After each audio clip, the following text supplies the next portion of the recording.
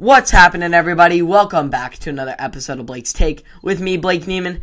And this NBA season has gotten off to quite an unexpected start, with Lonzo and LaMelo Ball holding things down atop the Eastern Conference, while the team favored to win it is near the bottom.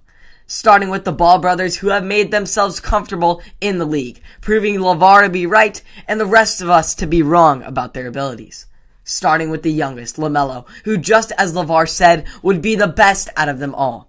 LaMelo is already showing star-level talent and franchise player attributes with his lights-out shooting and incredible high basketball IQ. He has been in the driver's seat to the Hornets' ride out to a 3-1 start, good enough for the second-best record in the East, only behind his brother, Lonzo Ball, who plays for the Bulls, which we'll get to in a second. He's got that knockdown jumper with the current three-point percentage of 50% and dimes like Stockton. He is truly an amazing talent that is looking like an all-star already. Maybe this also could be the year his brother Lonzo becomes an all-star, with his new presence in a big three in Chicago. We remember the last big three in Chicago. It was Michael Jordan, Scottie Pippen, and Dennis Rodman. So now it's Zach LaVine, DeMar DeRozan, and Lonzo Ball, who along with an improved Alex Caruso are dominating the East. Ball has been showing his ability to contribute to all aspects of the game through his average of 14 points, 6 rebounds, and 5 assists to go along with 2 steals and 3 3-pointers per game. Defensively, Ball is also a force to be reckoned with, being top 10 in steals, blocks, and deflections. He's a large contributor on a team that has the potential to really do some damage in the Eastern Conference, potentially against his own brother. Now onto the team that is supposed to be the beast of the East, but more is just looking like the beast of the least. The Brooklyn Nets are off to a rocky start with a 2-3 record due in large part to the low production out of star James Harden and the absence of one Kyrie Irving. Due to the new foul call guidelines, Harden's attempts at drawing fouls and getting to the line were reduced quite a bit, taking out a large part of his offensive presence. Many are now questioning how Harden will adjust with such a large change in his playstyle.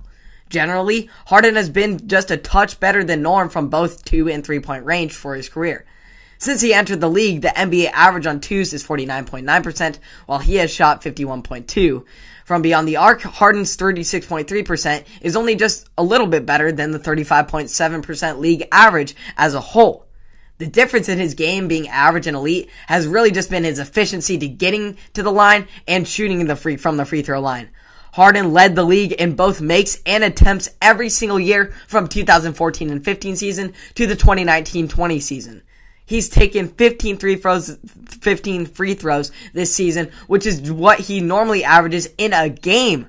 The dominant ISO scorer we know so well is currently a below average scorer in isolation situations, while the Nets, who were supposed to be the most lethal offense known to man, are currently 27th in offensive efficiency.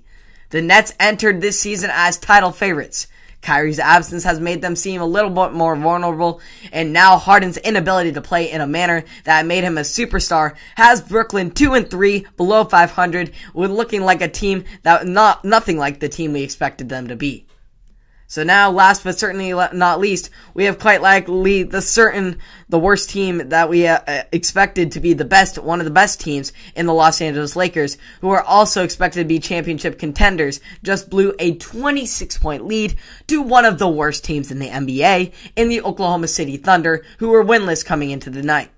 Ironically, Russell Westbrook, the former star of the team, happened to be the problem for the Lakers while playing his former team, with 10 turnovers by himself alone, along with a last-minute ejection. Westbrook's sloppy ball handling and the Lakers' subpar defense as a whole has caused problems thus far this season. Through 5 games, they are allowing 114.4 points per 100 possessions, the most under any Vogel team that they have ever allowed. Their number 25 defensive ranking is also the worst under Vogel. With such an amazing defense in mind, Vogel is this lack of defense, it's just not acceptable, and it's completely frustrating on his part.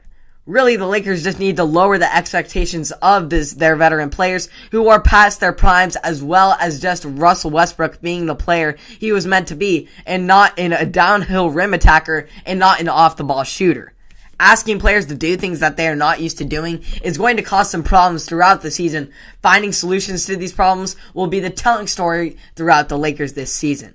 Hope you enjoyed the round scoop of week 1 and how this NBA season has opened. I've really enjoyed seeing the action. I hope these two championship contenders can turn things around so we can see quite a star-studded finals. But who knows? Maybe we'll see a first-time championship winner just like the Milwaukee Bucks last year. You can catch all of the content of the NBA and other sports and locally on Apple Podcasts, Spotify, and or YouTube. Please subscribe and hit the like button. I would really appreciate it. And I will catch you all in the next one. Have a fantastic day.